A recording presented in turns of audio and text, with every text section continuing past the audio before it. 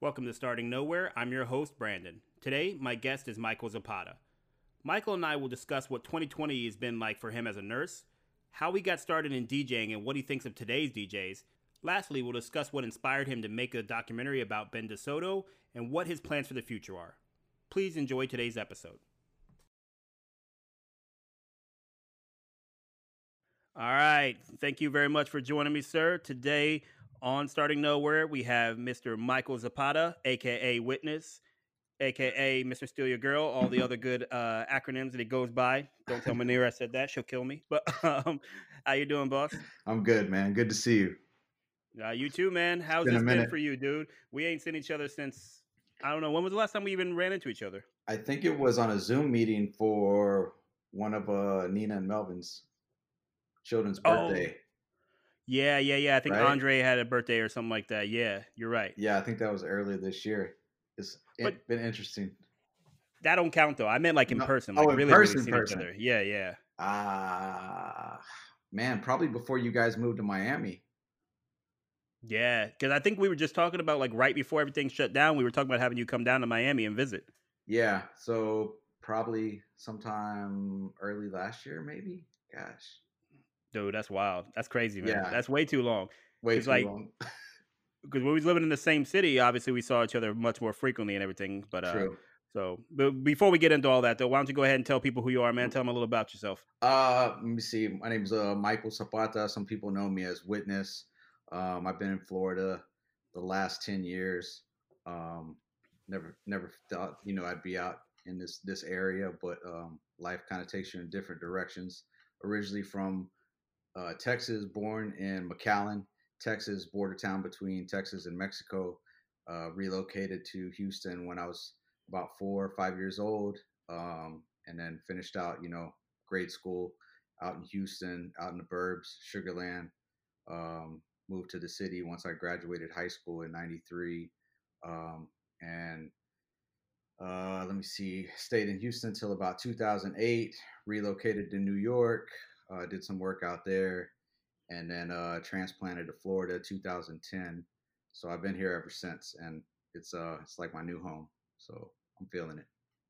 Yeah, man, you got a little mileage on you. You moved around from H Town to New York City, and now down to Tampa, which is Yeah, you did it backwards. Oh, I feel like, or not even backwards. You did it all out of order. I feel like I most think I people would did. do Tampa to Houston, then finally, graduate to New York City and chill Yeah, out there.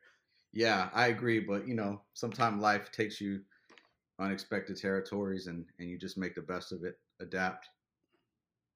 I mean, now obviously it worked out okay for you because that's where you met your lovely wife, For and that's how sure. you settled down, and everything like that. So we can't be mad at that. Nah, absolutely. Yeah. That would have never happened if I never came to Florida. Recently married. We're celebrating our 2 year anniversary, November 11th. So yeah, life's been real. Life's been good, and I hope it stays this way, even though it's been an odd, weird year. Yeah, man. But the wedding was beautiful too. I'm never gonna forget watching that chicken kamikaze dive out of the tree. That was the wildest thing. So for those who are listening, and obviously everybody who wasn't at this wedding, it was held in like a little park and in Ybor City. And in Ybor City, everybody knows who has been to Tampa. They have wild chickens that just kind of run around. Nobody knows who owns them. Nobody knows who brought them there, but they're just running around Ybor City. Right. And in the midst of your wedding, I don't. Were you guys doing the vows? I can't remember what part it was. It might have been before you Yeah. began. No, I But think it was during the time of the ceremony. My her father spoke first, and then my yeah, father, and I can't recall which one of our fathers were in the middle of a speech, but wasn't it right above the tree? Like yeah. everybody kind of looked up. There was like some commotion going on. Yeah, so again, you have this everybody sitting in chairs underneath this kind of tree. Just I don't know how old this tree is, whatever, but a pretty large tree. And on a branch up there, there's a chicken just been chilling on that branch the whole time. And then just halfway through the ceremony, for whatever reason, decides it doesn't want to be there anymore, and it jumps. It just straight up jumps, and that's the first time I've ever seen a chicken kind of float. I mean, What? chickens can't really like fly, but like it opened Yeah. up its wings and kind of just softened its landing, and it was the wildest thing. And after that, I was like, man, it just stole all the show at your wedding. It's like that's mad disrespectful. I honestly don't even remember that moment. I remember the commotion going on in the tree, but you guys probably had a different view of what took Yeah. place than what I saw. I mean, I feel like that's a very political answer. You try not to get in trouble. He's like, "Nah, my eyes were all on my wife. All I want on my her. wife to be." They were, they were. I was mesmerized. I couldn't stop Oh man, looking.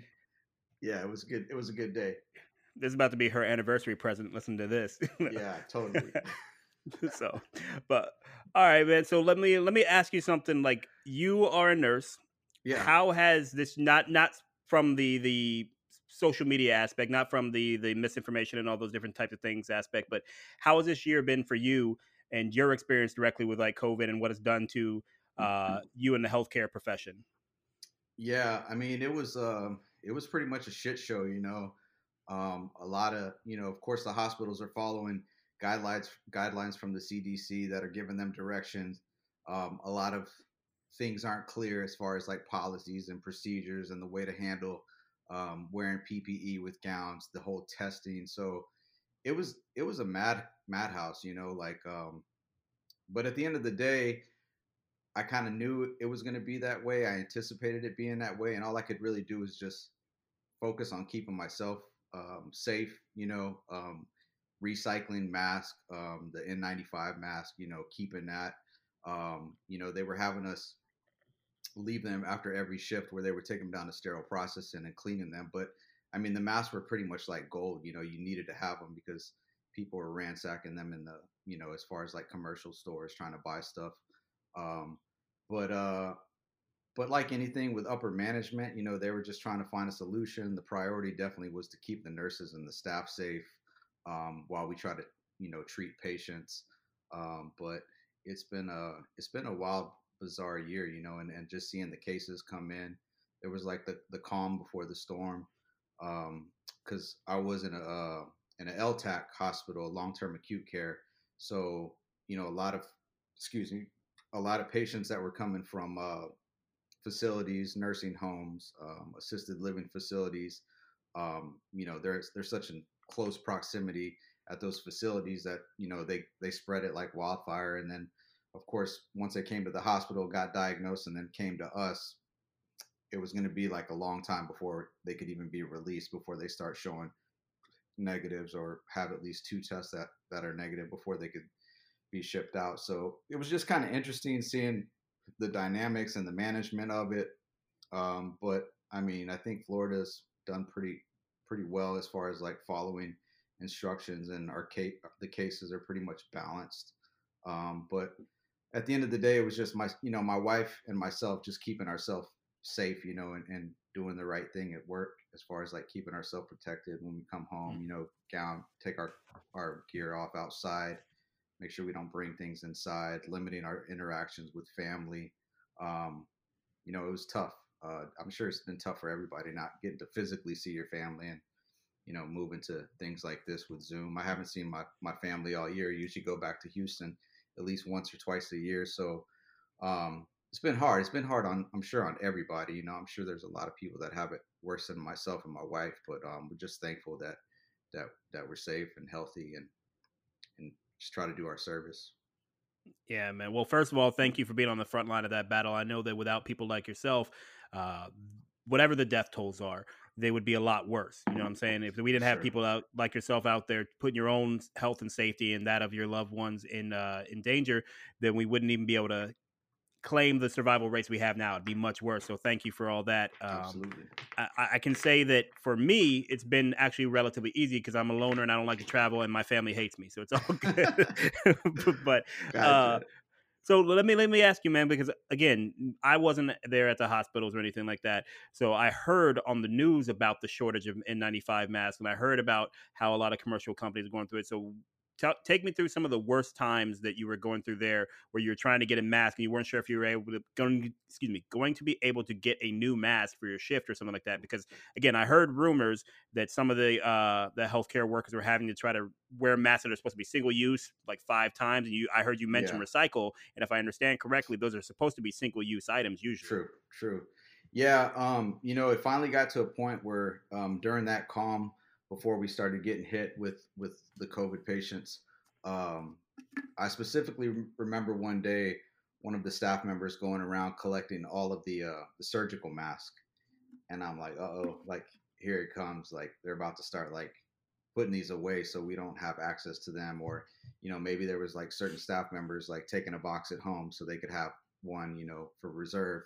But I knew it was getting real once I saw that moment. I was like, okay, like they're going to start limiting, because people were kind of on panic mode, what they were hearing in the news. And then of course, we're getting internal emails from the company that that PPE supplies are low. Like you said, they were certain masks are supposed to be for single use only, but then now they're making exceptions, like, okay, like use it unless it's getting wet or it's damaged, then definitely Mhm. toss it and get something new if there is a new one available. But luckily, like, we didn't really, and on the floor that I was on, we didn't really get to that point where it was running that slim. I think most of the staff did a good job on trying to use them until they couldn't anymore. But I mean, we're fully gowned, like N95, Yeah. then a surgical mask, then the shield, either a shield or the Mhm. glasses that cover. I've been rocking a hairnet, or not a hairnet, but a hair cap, just Yeah, yeah. just to kind of protect myself, and double glove.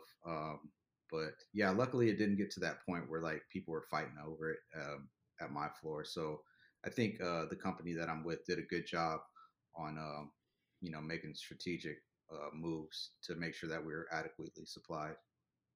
It sounds like, and forgive me if I'm insinuating anything you didn't say there, but responding to the CDC guidelines during at the height of it was probably pretty difficult, just because they were changing their guidelines, it seems, so frequently. And True. how do you feel that, not necessarily your company, but how was it responding to those frequent changes and going in that day and not knowing now what you had to do compared to what you had to do yesterday? Yeah, I mean, it was interesting. It was just a big gumbo, like just a big mess. One day, one week it's going this way. We're following protocol one way, and then things change. Or even like with medication, like they all the information coming from the CDC, they were making decisions based off that. Oh, this works. No, it doesn't work now. Now we're going to start prescribing this. Um, Mhm. but but you got to understand, like at the facility that I'm at, like they've already been through the ringer, the worst part. Yeah. So the kind of patient population that we see, it's already after they've been stabilized, like at Mhm. another hospital, and then they come to Okay. us just for continued care. Like if a lot of them had respiratory failure where they're on vents, they come to us in a more stable situation where we're going to work on getting their lungs back in order, getting them off the weans, essentially like exercising the lungs. So that's kind of what separated us from like the front line, like Mhm. emergency Yeah. room, where they're first exposed to everything, or even like the EMTs, paramedics that actually go to the house to pick up something. You have no idea like what you're walking into. So your best option is just to pretend like everybody's got something. Yeah. But that's kind of more like how the floor that I was on functioned. And then I mean, I recently got a new position, so there's still a lot of floors that are specifically for COVID patients, but surprisingly, like the numbers have gone down. So I mean, that kind of makes you feel good that the cases aren't just through the roof. Yeah. And again, without giving any personal details, I don't want to try to get you in trouble with HIPAA. We'll Yeah, get for you in trouble sure. with other stuff later. But what's the recovery process for the patients you've seen? What's it been like? Because I've heard horror stories about it being really hard. I've heard it not being that bad. Just like, how have you seen it compared to other things they may have had to try to recover from? So like a lot of the patients, like I was saying, that come to the facility that I was at, the long term acute care, um, they've already been through the ringer. But a lot of times, if they have comorbidities, they have other issues like Mhm. diabetes or cardiac issues. That kind of gives them, that puts them in a situation they're at a higher risk of not recovering as quick as Yeah. somebody that's more healthy. So a lot of people like bounce back. I saw a lot of people, recover, and of course, had the shortness of breath. But luckily, the other systems weren't affected. But then you got people that are just like completely out of it. They got multi-system organ failures. They're on dialysis. Their Mhm. lungs aren't bouncing back. They got you know fibrosis in their lungs. So it's almost, once you get to that point, like it's super hard to recover. So it's interesting just kind of seeing how the hospital was handling as far as visitors being able to come by and see their loved ones. And it was pretty much like the only way that you could come see your loved one in the hospital is if you come in and you decide, all right, we're going to pull the plug. I mean, it sounds horrible, and Yeah. it kind of is, because like you're only getting information over the phone about these patients when family members are calling, hey, can you give me an update on my mom or my dad? And telling that is one thing, but actually seeing like the condition that they're in, either they kind of come to a conclusion, they see that they're not progressing, or they might just be in denial and be like, no, we got to keep trying, we got to keep trying, we got to do everything. So I mean, that's been interesting, just the whole grieving process of families. And I try to always put myself in their shoes of what they're going through, and I understand giving it a shot for somebody to make it, but sometimes after months of trying to get somebody fully recovered and the outcome is poor, it's either you let them go, or you send them out of state to a vent farm eventually, where they're going to have no quality of life the rest of their life, on a Mhm. breathing machine. So that's really opened me up a lot, seeing that, like that's why it's so important to have like your advanced directives, living wills, Mhm. power of attorney all in order. It's not an easy conversation for everybody to have, but it's reality, and I just I won't forget just the patients that are there that are telling me one thing, that they're done, they want to give up, they're ready to die, and then I'm like, you have to express that same, what you're telling me, you have to express that to your loved one, and they're like, no, they don't want to, Yeah. let them down, because you got to think about like how after, if you're sick, you're going to fight for yourself, because you're like, I'm going to get through this mentally, physically. You're trying to get out of whatever situation you're in.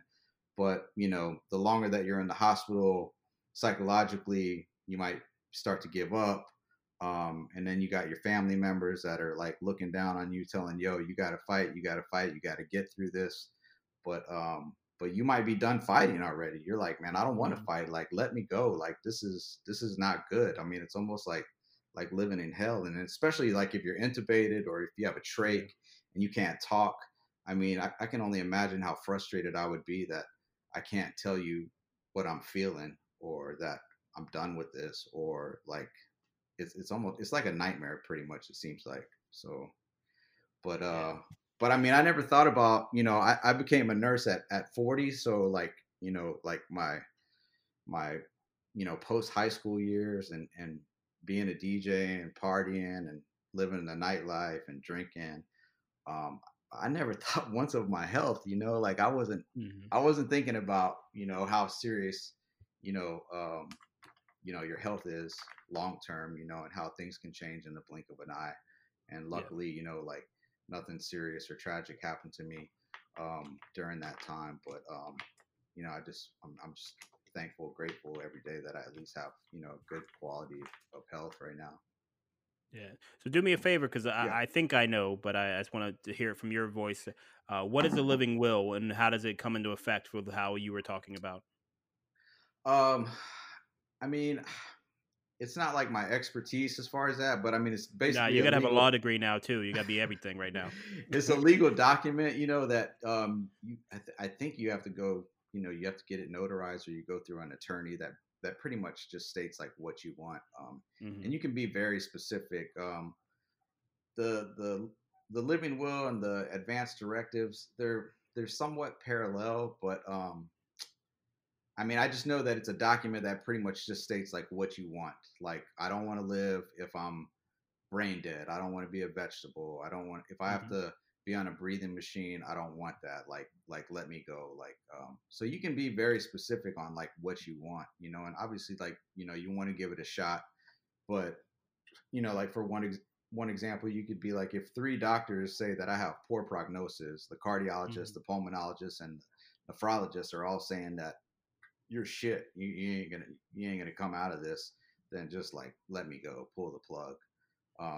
But I mean, there's That's plenty of some. information online that you can Yeah. Yeah. fill out and make those documents. available for you and your family.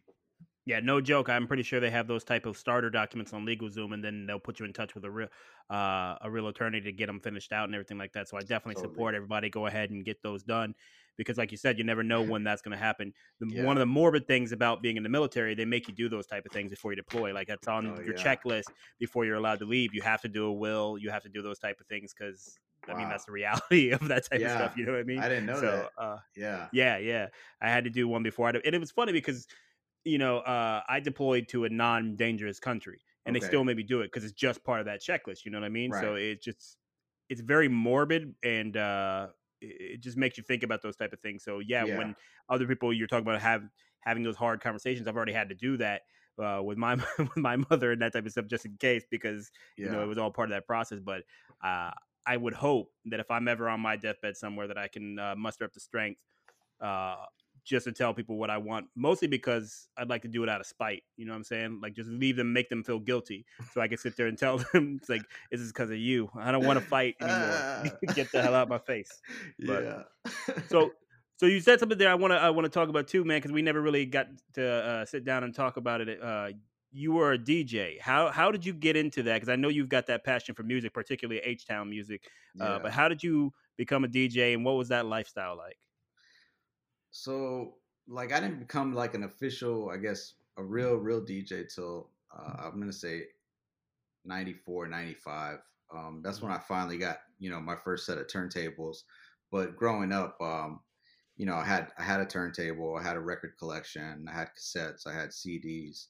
And sometimes I'd be asked to kind of pretend DJ a party with like double cassette player, one CD player, and maybe a turntable. Not Mhm. necessarily like mixing, but more just I guess like a selector, like playing music for the party.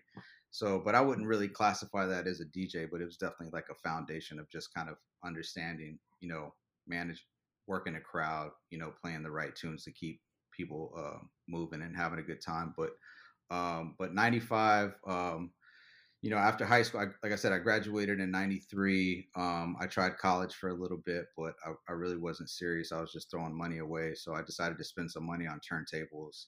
I played with a band, kind of like pre Linkin Park kind of vibe, like a rock band where they wanted me to DJ and add scratches. Mhm. So I think just like that introduction, leaving the suburbs after high school, moving to Houston, to the inner city, meeting a lot of like-minded people, and just hungry and growing and building new relationships, making new friends that were into the same thing, and it just kind of took off.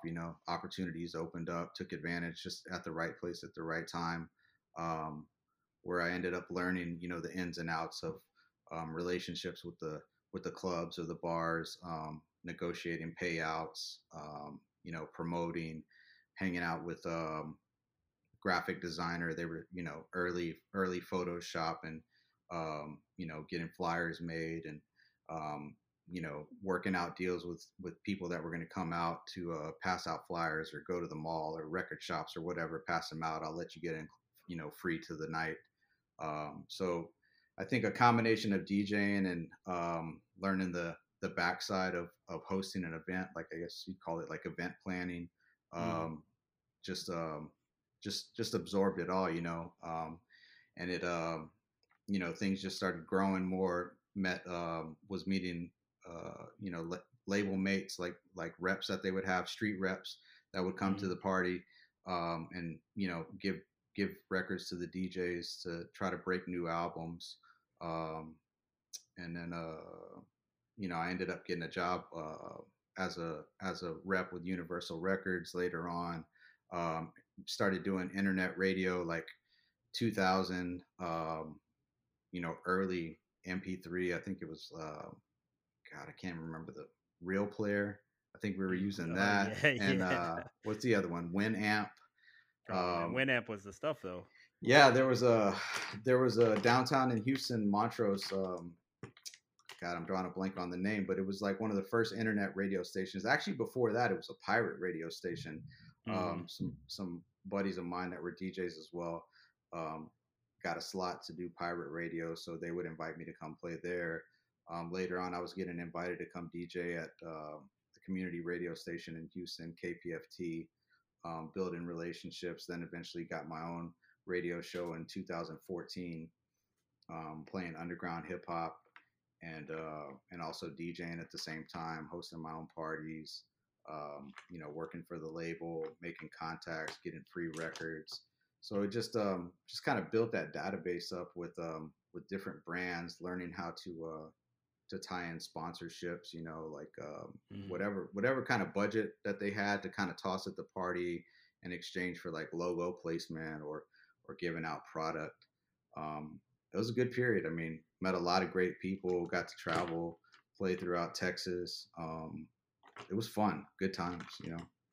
So while working in that world, who was the person that you met that you found the most interesting, or to say it another way, either the most interesting or somebody who you thought was like so crazy famous that you couldn't believe as you was running into them while you were doing your thing? As far as like somebody local or like somebody like that was already like established. Hey, that's your call, man. You could tell me you met somebody before they became somebody, or you met somebody when they was somebody. Whatever works for you. Well, on the Houston level, so when I finished high school and was trying to do the college thing, there was a publication, a newspaper publication there in Houston called Urban Beat, Mm. and I reached out to the point of contact there, and I was like, "Hey, are you guys looking for writers?" And he was like, "Yeah." So the first assignment that he put me on was this graffiti showcase on the like the east side of Houston. So, and I didn't really know much about graffiti. I mean, I knew just a little that I may have saw like on MTV Raps or in videos or stuff like that. But Mhm. but it was there that that I connected with a bunch of graffiti artists from Houston and DJs as well. One specifically is Gonzo 247, who is like the go-to man. He's pretty much the ambassador of Houston right now with graffiti and the art movement and bringing it to light where it's been more acceptable, like in art throughout the city. And then later on, he brought a lot of artists down to Houston. Shepard Ferry was a big one that comes to mind, like early in the game you know, before the internet, before it got to like what we know of different artists now. So I would definitely say Gonzo was a big inspiration, and he's still doing a lot of stuff there in Houston, and good relationship that I can reach out to and ask for a favor at any time. Um, but as far as like artists, big time artists, probably like Souls of Mischief. When we were promoting and doing our weekly on Thursday nights, the venue saw that we were bringing in a decent turnout. Every week that when they had a chance to kind of reroute touring shows through Houston, they could pretty much tie it in with our night. So definitely Souls of Mischief. I mean, that was a highlight of meeting all of them, and then sharing the bill with a lot of dope artists that I looked up to: De La Soul, Onyx, Yeah. Das Effects, the whole like DJ scratch movement that started to erupt in the mid '90s. Got to meet Mixmaster Mike. That was a big highlight. Um, but yeah, I mean, at the end of the day, they were all kind of striving for the same thing. Just putting their music out there, and there was that common bond of the love of hip hop and the art of DJing.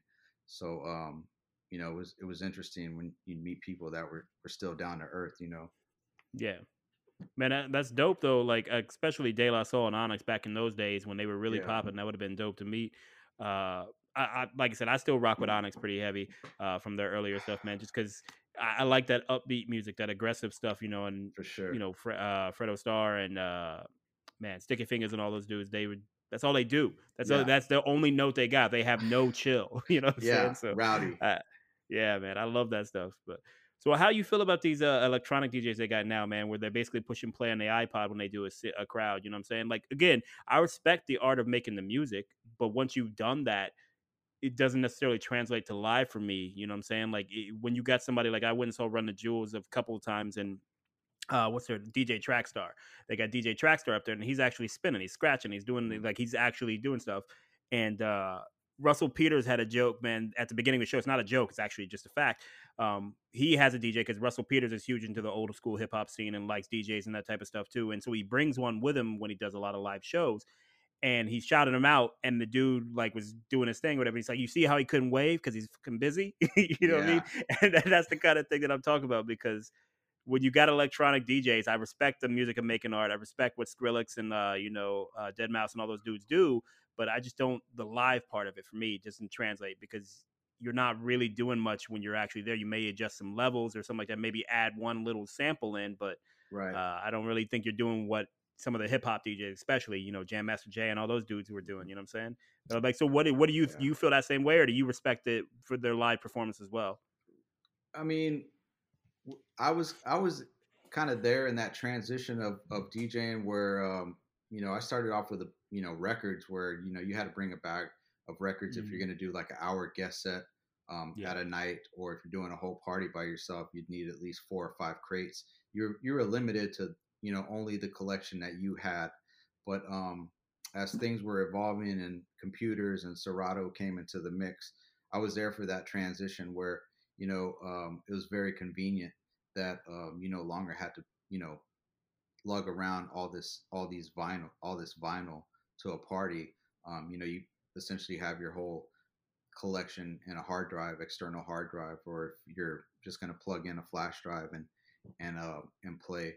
But but I think with Serato, a lot of DJs that already had that foundation of vinyl were able to transition and take advantage of essentially being able to work more tricks, have instant doubles. Um, it was just you could still apply like all the tricks and stuff that you would with vinyl. It was hmm just you could do more than what you were limited to with actually physically changing the record. Having cue points set. So I mean, it was an interesting time, but also that's when you had a lot of like people that all of a sudden wanted a DJ yeah. because they had the accessibility of 2 iPods, or they were an iPod DJ, and Mm. they weren't necessarily mixing. They're basically just pushing play and pause, and there's no like seamless mix of both tracks. So it was pretty whack, at the time, like seeing those kind of DJs. But I had more respect for them if they actually taught themselves how to mix, like Yeah.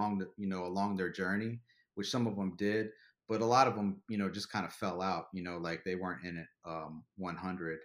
But it's definitely come a long way. I mean, I was uh I was in the DMC, which was a DJ battle. They had the preliminaries in Houston in 1999, and it was just a different time. I mean, having your records in order, marking them so you can needle drop. I mean, you were basically just doing a live mix of transitions and overdubs and scratches and this and that. Like it was definitely like more manual, like physically manual versus like Mm. manually like pushing cue points and get into somewhere quicker, where you're just like, wow, how did he transition that fast, versus like kind of tracking things out. But there's so many different avenues with DJs depending on like what kind of DJing that you want to do. I think over time, like with our attention span and technology, um, you know, I mean, they even did it with vinyl, like somebody like Kid Capri, where he's just like fast mixing. It's like one verse and out, or a half a verse and out. It's like you're dropping song after song. It's like, okay, wow, this is a banger, this is a banger, and then you feel it for a little bit, and next thing you know, it's like into another one. So it's like constantly like shifting like the energy versus just like letting like the whole song play out like a 3 minute song, like three Yeah. verses. Like the attention span just went down like real quick, where you basically had to like speed mix, kind of transition quicker with songs that had lyrics, but or even like going back to like breaks and a Mm. lot of songs that were sampled, you would quick mix those also because people don't want to hear the whole thing, they just want to hear the hot part and the hot transition and then be out of it. But with other genres like house, techno, jungle, or like current EDM now, like it's a different feel where like songs can be played out for like 2 minutes because the songs already have the transitions and the build ups and the claps and then the high climax and people lose their shit and then like they're ready for the next song. Yeah. So I mean it's definitely changed, but I respect it, like I never wanted to be like the OGs that that I remember kind of telling me like, "Oh, you don't know about this song, like that's that old school, like you don't know about Yeah. that." And I'm like, Yeah. "Well, yeah, I don't know about it, but I want to know about it." Mhm. And that just kind of resonated with me, where I was like, you know what, like I'm not gonna be like that to like the generation under me. Like Yeah. if they ask me, like I'm not gonna shame them. Like I may not be a fan of what they're feeling or what's currently out, but I mean that's kind of what's out now, and that's what they're kind of basing their life and growing up hearing. So I mean I respect that. So I just reminded myself like I wouldn't be like that to like the next generation. I try to be open minded and respect like what they're doing. No, and like I said, I feel you. My only drawback, excuse me, my only hesitation to say things like that is about their live shows. Again, the music is dope. Sometimes, I mean, I'll listen to some in my car, especially when they do collabs. You know what I mean? Yeah. But there's a few different pieces that get bother me about that. And again, it's the live shows, which again is just allowing the people to party and everything like that. But if that's the case, then why I got to pay so much for this dude to be here? I could Yeah. have gotten the same experience without him here. You know what I mean? For the most Right. part. And then Right. second to that is when they do like what what's his name? Is it Diplo? I don't remember Yeah. which one it was, but they did with Aloe Black that song "Making My Way into One. the Darkness" and all that stuff. Okay. And all they did basically was take the Aloe Black song and slightly sped it up, and then added a very he had done these horns and all that type of stuff before, and just put it on an Aloe Black song. So Yeah. now, on the one hand, that's cool because you're introducing the world to Aloe Black, who's a dope artist. But on Right. the other hand, you're getting credit for something that you barely did. It's his song that you just sped up a little bit. That's basically Right. all you did. You know what I'm Right. saying? And so, like, those are the type of things that I get a little bit turned off by the music by. But to be fair, that's not so different from what Kanye did. That's not so different from what was it Just Blaze that was doing that too a little bit. I don't remember, but anyways, Yeah. like some of the other hip hop producers and things like that were doing as well. They were inter- blending those things together. I just Yeah. don't like it whenever you straight up just speed up somebody's song or add some horns. To be fair, again, ASAP Rocky, "Wild for the Night," when he did that with Skrillex, that's a Right. song that Skrillex has already done, and he just basically put ASAP over it. So you didn't really reproduce something; you just combined two different genres and just you reuse the sample you've already used. So Right. Yeah. I mean, there's remixes for just about every song, like no yeah, matter like I mean, an original track, there's so many remixers out there that are going to take it and flip it and hope that it's the next big thing. The whole like SoundCloud, Bandcamp generation, um the accessibility with software on computers to make remixes. I mean, it's gotten so user friendly that you can become an overnight sensation with what you make at home. It's crazy. Yeah, I mean, but yeah, I feel you. Like with the DJs. I mean, they're playing their songs, they're mixing. I mean, there's still a science behind it with like controlling the mhm. crowd, being a selector, playing the right music, keeping the energy going. Um, but I guess it just depends, like what you're into, what version that you care about the song, the right time and place to play the song. Yeah, I feel you. Like I said, and I get it, and I sound a little bit like a hater, and I probably a Nah, little nah, bit am. But I get what I you're think, saying. like I said, I think the major thing is taking it from a live art form more to a set list, where there's not necessarily that air of having to be there. You know what I mean? When I go and I see an artist perform, they may add a different tune to it. They may have a Mhm. different way they flow through everything. There's like some real live feeling to it, and I just feel like with electronic rather, sorry, right now there's not necessarily that same vibe. And again, but it makes people happy, so I'm not going to be too mad about it. I'm just talking Yeah. about the art of it and everything. And if I felt like if I go see, like I said, Jam Master Jay, rest in peace. If I were to see him live, that's a real experience. The dude's out there working, you know what Oh I mean, yeah. getting his sweat in. Oh yeah. Yeah. So, No, but absolutely. I agree 100. yeah.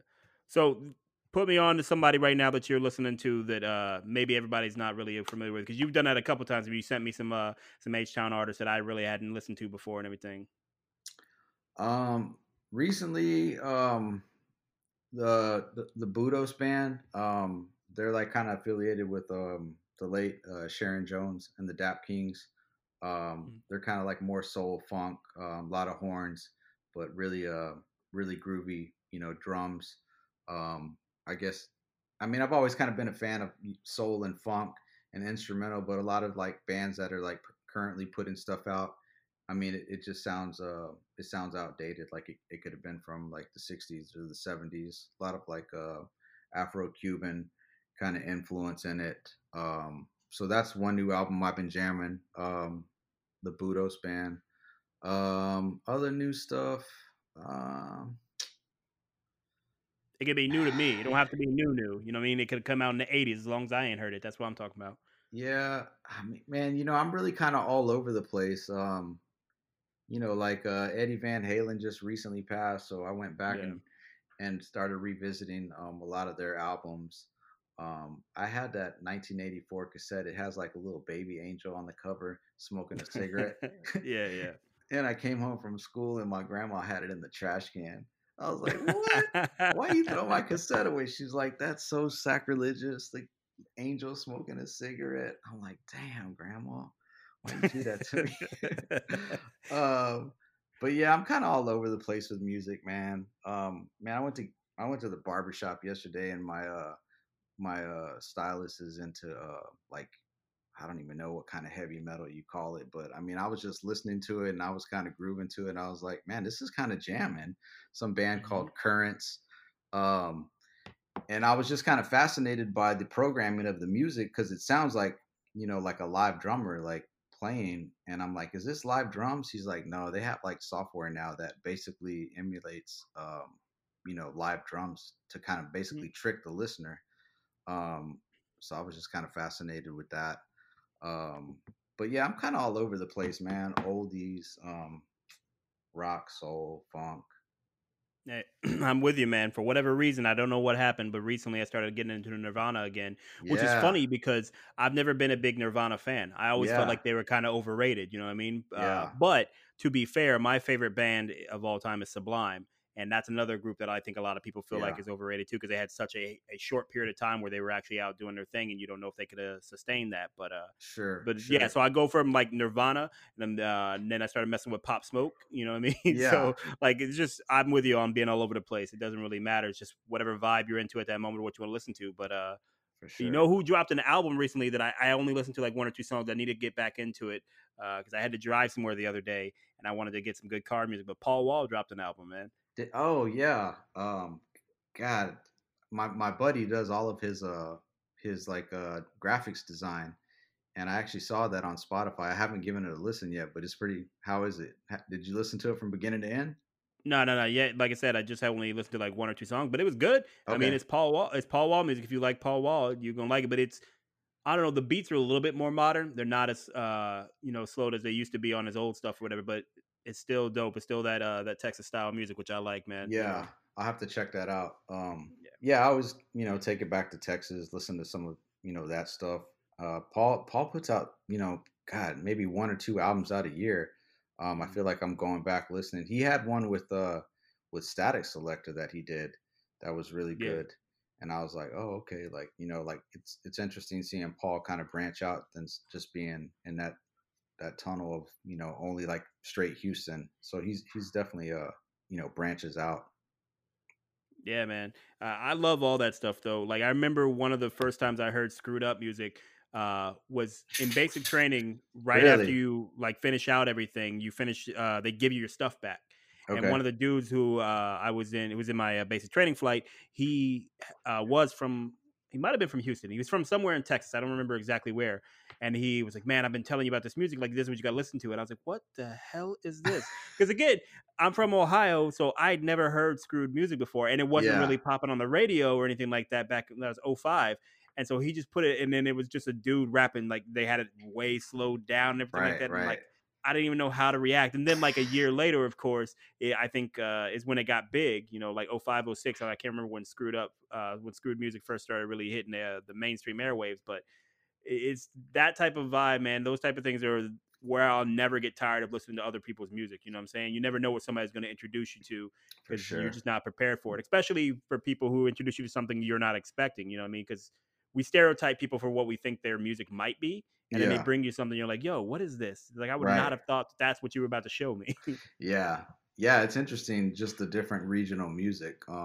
I've always been interested. Like anytime, you know, I hear an artist, the first thing, I don't know why, don't ask me, is I just want to know where they're from. Yeah. Because I think that has a lot to do with kind of understanding, the environment they're around, the kind of, what they're known for in the city, the history of the city. I don't know. That's just like my first go to. It's like, where's this artist from? Yeah, man.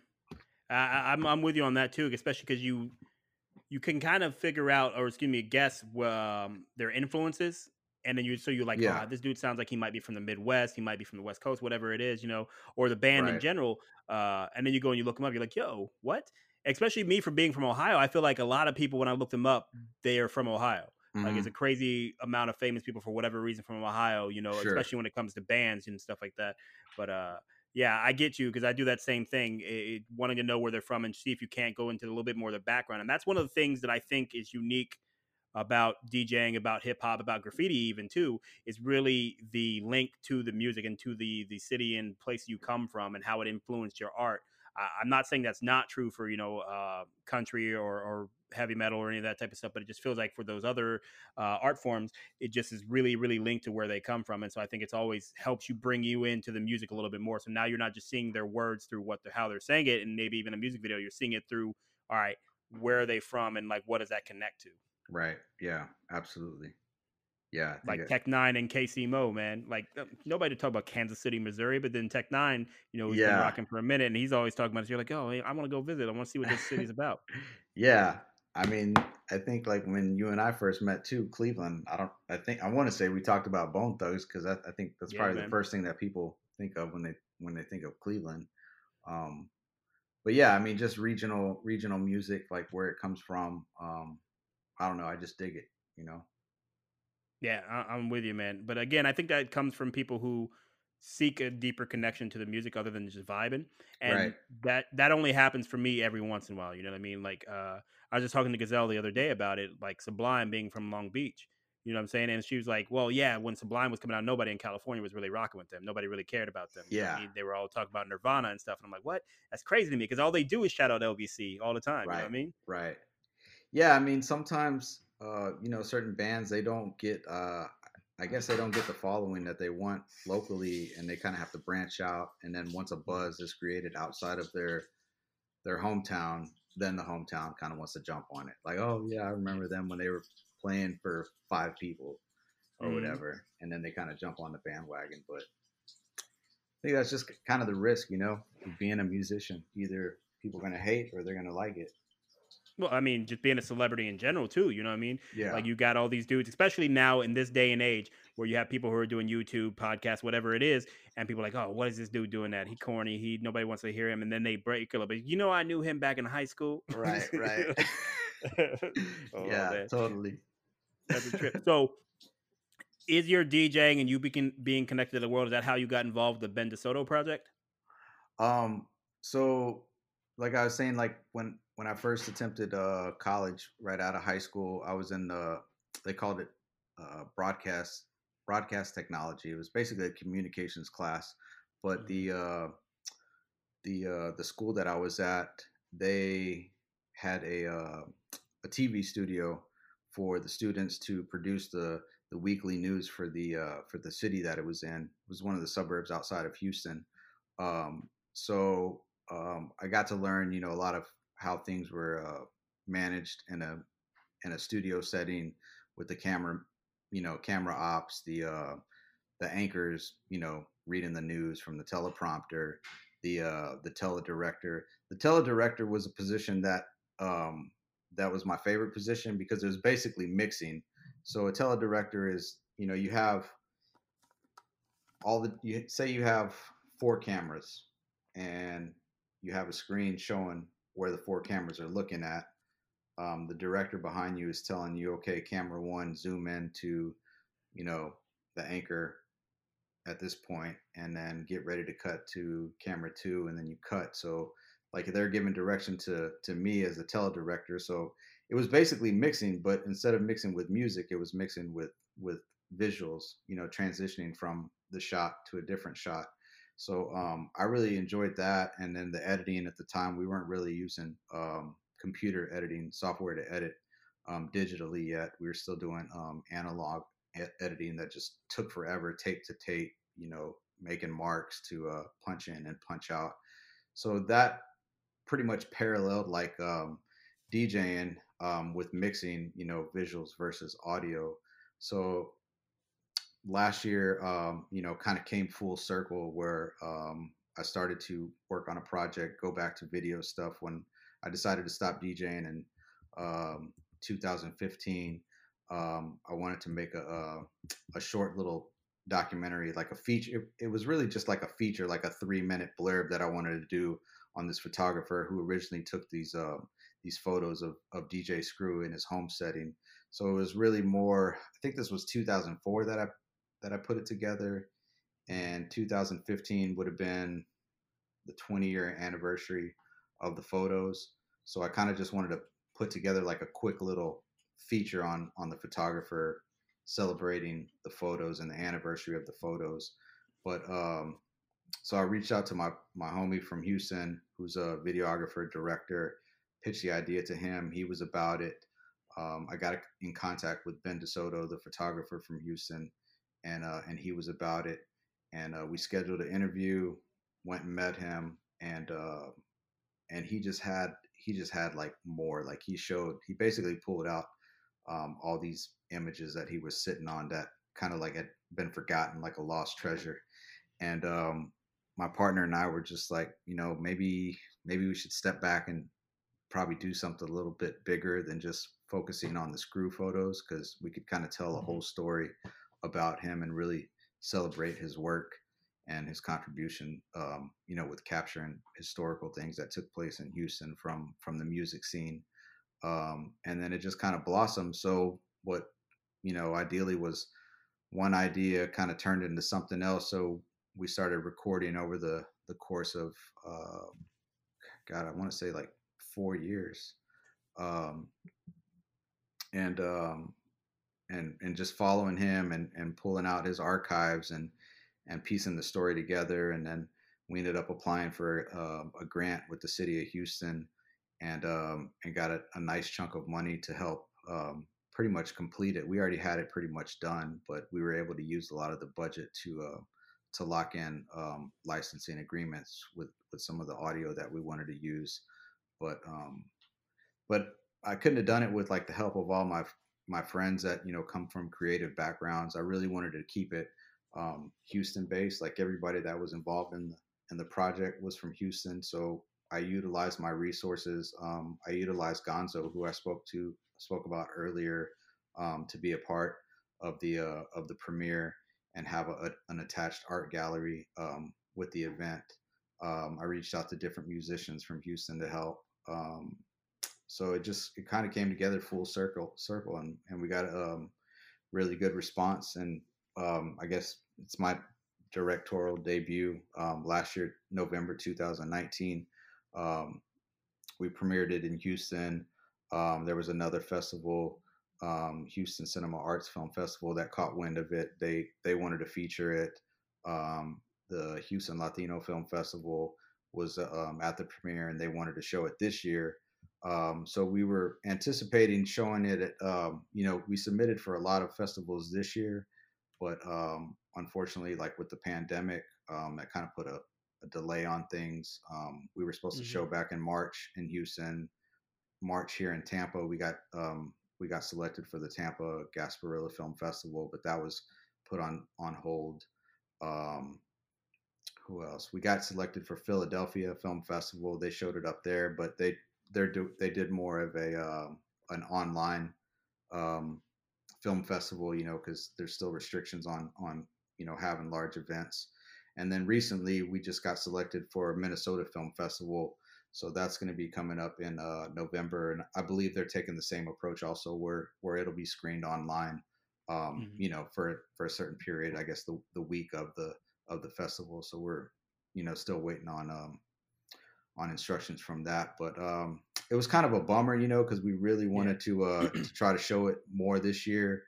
I don't know what's going to happen next year with the festivals that we did get selected for this year. If they're planning on using the same winners for next year, but if not, I mean, it is what it is. It had its run, and then ideally we'll probably just donate it to the African American library in Houston as a just as a piece of work, and then students can use it for educational purposes. We're not looking at licensing it out to to anybody, or trying to make money off of it. We really wanted to just kind of preserve it as a piece of history for Houston. Yeah. So I mean, I think you've already started to do some of what you set out to do because I'm not from Houston. I didn't know anything about Ben DeSoto before seeing your project, and I was on the Twitch live premiere and everything like that, Oh and it was yeah, dope. yeah. But Oh, that's right. That's right. You did tune in. yeah, man. Yeah, of course, got to support my people, right? Yeah, So, but like just watching it, for one, I've seen a number of documentaries like most people, but it was impressive to me the quality of it. Not saying I didn't think you were going to do quality work, but just seeing how much it emulated other documentaries in the quality, in the cuts, and then you did some voiceover work too, which was tripping yeah, me out. And then just the rawness of the emotion that sometimes you caught, like without trying to give it away. You know what I'm saying? Towards the end, yeah. when Ben was doing what he was doing, and it just felt like real authentic, and it felt like that you had an actual love for what you were doing, which I think came through. Which to me is really the heart of most documentaries, is that this person's not trying to exploit the situation; they're trying to show the situation. You know what I mean? Right. So I think it was dope. But like I said, it was Thank you. just crazy because that was when we went to LA. You know what I mean? That was Oh one of the yeah, major reasons that we went out to LA, was so you yeah, could finish up doing like some, I think, the voiceover work of going in the studio and trying to finish some of that stuff up, which was yeah. a trip because what was that? That was like 2017, I think we went to LA, right? Yeah. I think you're right. Yeah. 2007. So the 2017. So because I mean we ain't known 2000. each other that long, but My bad. same. So 2017. yeah, you good. But like so that's just a trip because I mean you and I went from not knowing each other, right? And Yeah. like we met on New Year's Eve Oh 2016 yeah. Damn. because that was Gazelle and I's second date, which I finally got her to admit, by the way. She always tried to say that wasn't a date. I'm like, that was a date. You know what I'm saying? 2016 New Year's Yeah, Eve. That's man. right. Yeah. And then like 4 months, 5 months, what no, it's 5 months.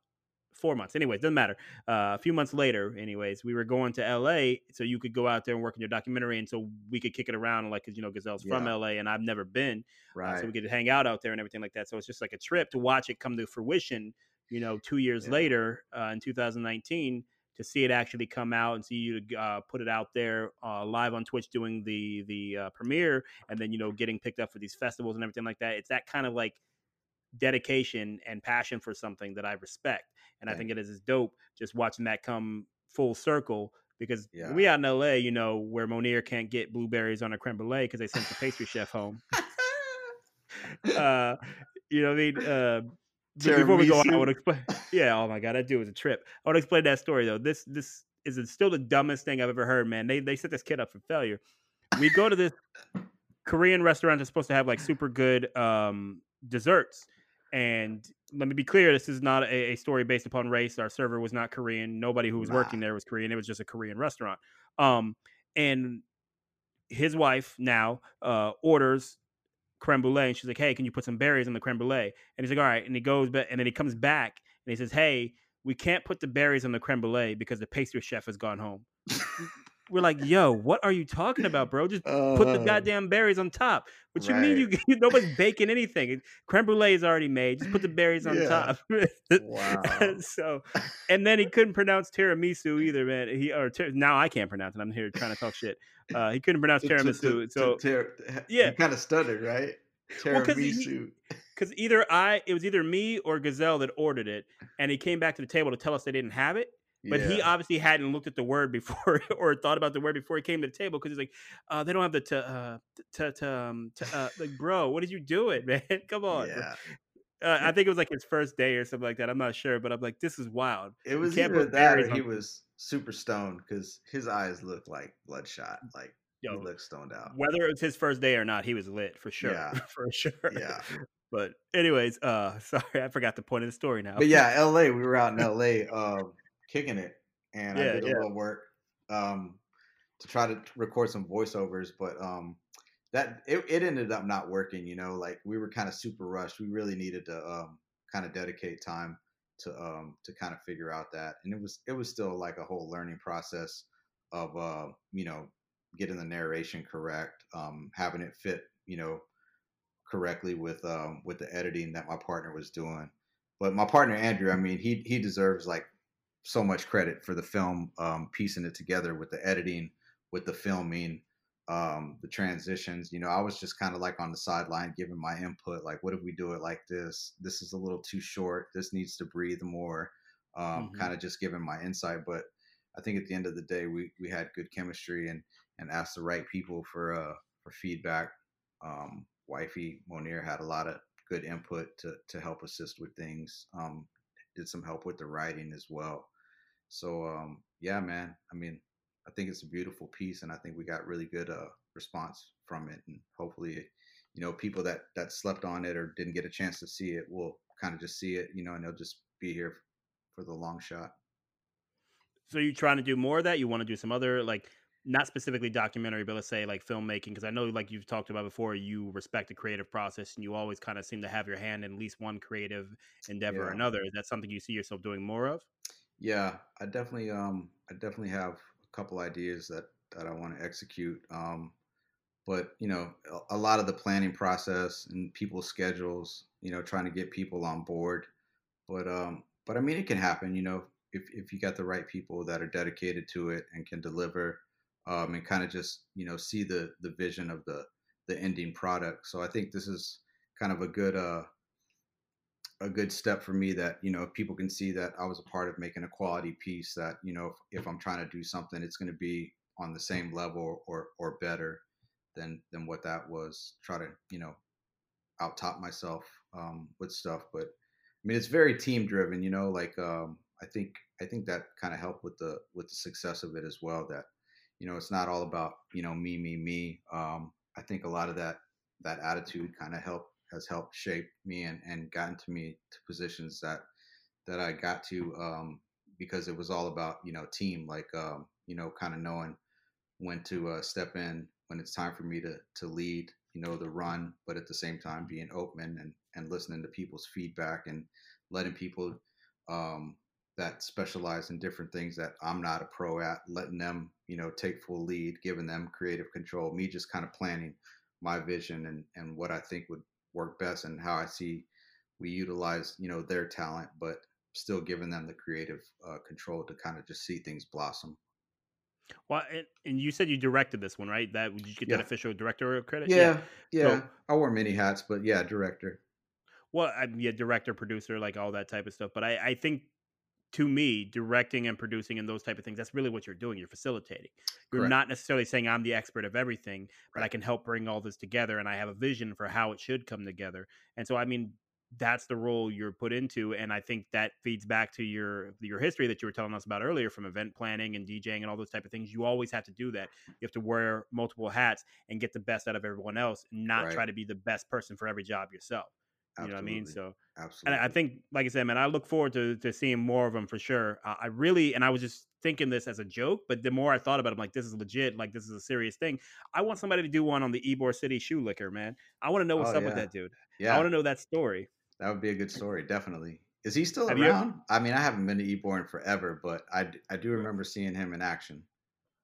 Me too. I did as well. I'll never forget to the time I did, but I thought he was an urban legend until I saw him in real life. I'm like, yo, Yeah. it's you. And but I don't know, man. He's one of those things that like when you're from an area, you kind of hear about it. Like nobody tells you about it before you go there, and so you Right. don't really know if he's still out and about unless you hear a story. So you just have to hear about somebody. But this must be on a hard time for him, man. You can't be out here licking shoes with COVID-19 going on. Yeah. Yeah. I don't know about now, but yeah, I don't know the story about him, but I mean, he definitely was a Ebor staple, I mean, I think I overheard somebody mention that definitely he had some kind of, mental health issues if you're licking shoes or if it's just entertainment. I mean, who knows? I mean, who knows what his story is, but I'm sure it's interesting. I mean, if he's out there hustling like that, no telling what kind of life that he's been through, the ups and downs. I have to think, man, that it's some kind of sexual orientation or something. Yeah. Like it has to be sexual because again, the dude. So again, for those who are listening and don't know what we're talking about, there's a guy in Ybor City, Tampa, uh, who will just create a way to get you to lift up your foot, and then he'll lick the bottom of your shoe. Mm. Like when I met him, he didn't get me. First of all, let me start with that. He got one of my homeboys. We were standing in an elevator. It was me, my homeboy, and I think a girl was with us. I don't remember. But anyways, uh, and we're standing there, and he asked my friend, he's like, "Yo, those are nice shoes, man. Uh, what kind are they?" And he's like, "Oh, my shoe." And he just picked up his shoe because he was just looking at it. And as soon as he did, the dude dove down, like timed it perfectly, licked the bottom of the shoe, and right then the elevator got to the floor. And I'm like, and I literally said this out loud. I'm like, "Oh, you're the Ybor City shoe licker." And the dude, he just took off out the elevator. And the craziest part to me, man, and again, I don't know what he looked like when you saw him, but the dude looked like Prince. He had like the little mini Mm. curly fro and I don't know. And so now in my head, whenever I try to remember that moment, all I see is Prince wearing exactly what he wore in that episode of New Girl he was on. Oh man, I got to look that up. I'm telling you, again, he didn't look that much like Prince. He was just a kind of a light skinned dude with a little fro, which is the Yeah. first thing that threw me off, man. I was like, why did nobody mention this dude was light skinned? You know what I'm saying? Like nobody really said what he looked like, but Yeah. certainly didn't think he was a light skinned dude running around. Yeah, man, it's been a minute, so I got to Google him and see what pops up. Dude, if there isn't a web page, I need to create one, man. That's a blog that's waiting to happen where we can just collect reported sightings of the Ybor City shoe licker. Because that, again, man, that's a story. Like he is, again, I thought he was an urban legend until I met him in real life, and then I just want to know more. Like there's so Yeah. much more to that story. Again, it's probably watch it be boring. Like the dude just likes to lick shoes and that's it. And then like he's an accountant or something like that. You know what I mean? Yeah, he's got some high end job. Who knows, man? But yeah, I mean that definitely would be a good story. Interesting. Yeah, because like you said, man, there might be some mental health issues there going on. Only I wonder if it's a matter of compulsion or what, because I have heard of him again through rumors that he has caught a couple beatings doing that. You know what I mean? Like people have been like, "Dude, what the f- are you doing?" And they I just think you're kick the right. crap out of him. Yeah, yeah. But Gosh, he's still man, out who here doing knows? it. Yeah, Uh, who knows? and again, not even the top of the shoe, bro. The bottom, the The bottom. nasty, Ugh. the dirty part. Like he's really trying to get after it. It's Yeah, wild. that's gnarly. Yeah, but you know, what I mean, there's none of that I've Only heard in of here in Ybor. Miami. It's wild, Only in man. Ybor. Yeah, Yeah, because we got flying chickens and dudes licking shoes. It's like I don't know what's going on yeah, in Ybor City, but if you're trying to have a good time or get a cigar or a tattoo, go to yeah. Ybor City. I think they had Batman there too. Oh yeah, the dude. Robin I've got a Hood. picture of him. Yeah. There was another guy, the senator, that wore like a little. I think it's called a tutu. Um, Oh yeah, no, I know who you're talking about. Yeah, like yeah, he I know who was you're a talking about. staple. Yeah, Ybor is on another level. Yeah, when I moved down here, I was like, wow, this is pretty diverse. The Ybor is wild, man. I love Ybor though because of that. Because you're walking around and you see people who are going to the rave club, so they're wearing all kinds of crazy nonsense. You Hmm. got what's it called now? It used to be called the Castle, I think. I think it might still Yeah, be that's the kind of their.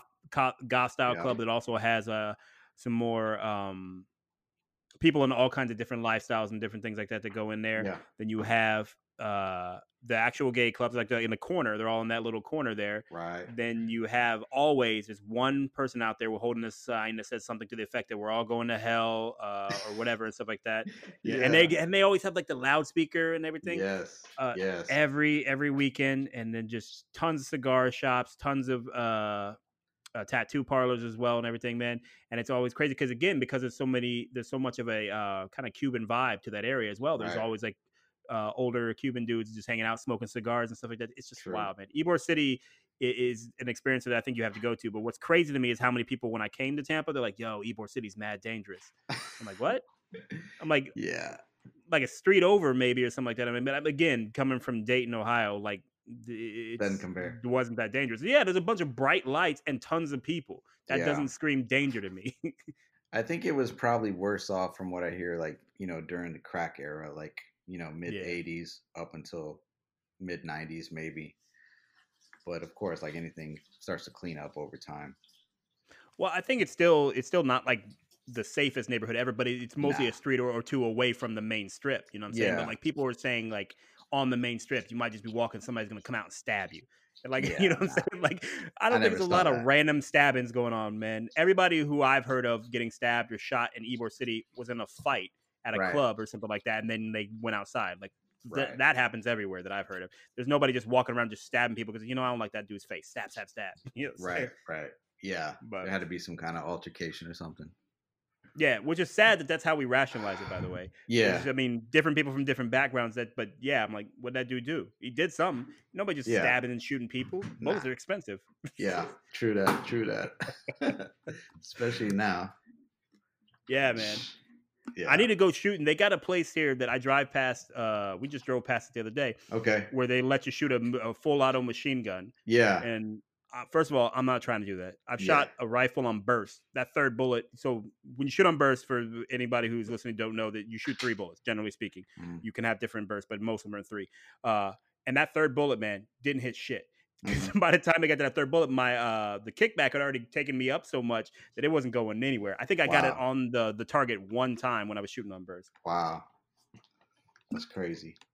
Yeah. Yeah. So, but all right, man, I'm gonna let you get up out of here. I know you got to go, but just want to say thank you for coming on here and chopping it up with me. Yeah, Definitely, I'm man. gonna link to the Ben DeSoto project, man, because like I said, more people need to see that.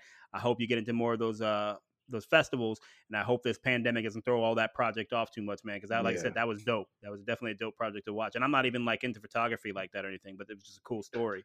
Appreciate it. Yeah. Well, yeah, man. Tell the lady we said hello. We miss you guys. Can't wait to see you guys again in the flesh. You guys come up here. If we come down there, we can see each other in real time. Absolutely, man. We got to get some on the books when people out here ain't passing around them cooties. Yeah. And congrats to LeBron. Cleveland. Yeah, man. Yeah, yeah, Yeah. yeah. Another just a kid from Akron, right? Yeah, man. Nah, they deserved it, man. I mean, he's done a lot. He's done a lot of good this year.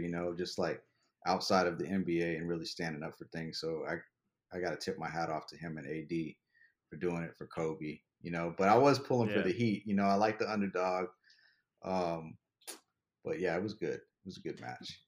Well, if you're a Heat fan, I'm not saying you directly are, but anybody who's a Heat fan should feel really good about that. For one, because they weren't supposed to be there, and Yeah, number absolutely. two, because that basically makes them look really good for somebody like Giannis, who's about to be a free agent.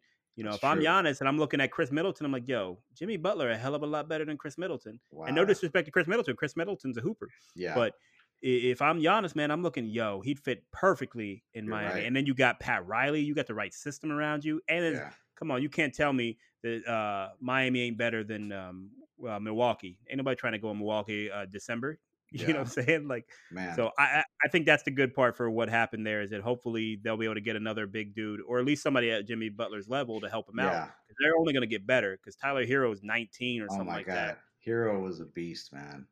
Gosh. Man, him Yeah, and Duncan Robinson, them boys can shoot. And then you got Bam Adebayo. And then I just think that's a really, really good team and a really good yeah, situation. So everybody in Miami should be mad happy because when Jimmy Butler went there, absolutely. they're like, oh, he's not trying to win anymore. He don't want to play. And they take out Milwaukee, they take out Boston, they take out all those Yeah, major teams. So yeah, it was I'm with great. It was a great season. Yeah, hats off to the Heat, man, because I was rooting for y'all. man. I'm not gonna lie, I wasn't. I'm biased. I'm a LeBron fan. I wanted LeBron to get his another ring, and I'm hoping that it can go on, man. But that dude, that's wild, man. That dude's about to be 36. He's about Yeah, to be 36 in December, and he's still out there hooping like that. yeah. Well, Like I mean, how old was Vince Carter when he retired? Was he 40? 41, Yeah. 41, I think, something like that. But Vince Carter, you have to remember, like, first of all, never got to LeBron's level. Very No, good player, but no. never got to LeBron's level. And then by the time he was like 35, 36, he's basically a mentor on the team and then coming in, hitting a couple threes, maybe do one like rim grazer dunk, you know what I'm saying, Yeah, before he blows his knees out or anything like that. So it's just crazy to me that LeBron's performing at that level. The only other dude that you really have kind of a similar was Kareem Abdul-Jabbar, who was still mhm, putting up 20 something when he was like 35, 36 or something like that. yeah, yeah. It'll That's be sky. interesting to see what happens. But yeah, Braun, Yeah. big up. Hey, And what you think about your boys though? About what's up with H Town? Man, they were disappointment, let us down. It happens, but I don't know, man. I think they did fire the coach, if I'm correct, or he did decided not to. Mutual, I think. I think it was mutual decision to move on. Okay. So yeah, I mean, I don't know what's going to happen. There was a rumor a while back about Harden thinking about going to Philly, but I was like, oh man, I don't know. I don't know if he would break up the duo yet with him and Westbrook. I don't know. I don't know what they have planned for, but we'll see. I don't know. You got any idea on who they're gonna pick up as coach though? Man, I haven't even been keeping up. Yeah, honestly. So I'll just have to keep an eye out. But yeah, no clue as of now. So, all right. Well, we'll have to get back on here once they do announce a coach, and we'll maybe plan out the whole season and see how it goes. But Word all up. right, boss man, I appreciate you chopping it up with me again. Like I said, so I'll holler at you later. Okay, man. Take care. Thanks for checking out today's episode of Starting Nowhere. Please make sure to like, subscribe, and leave us a comment to let us know what you thought.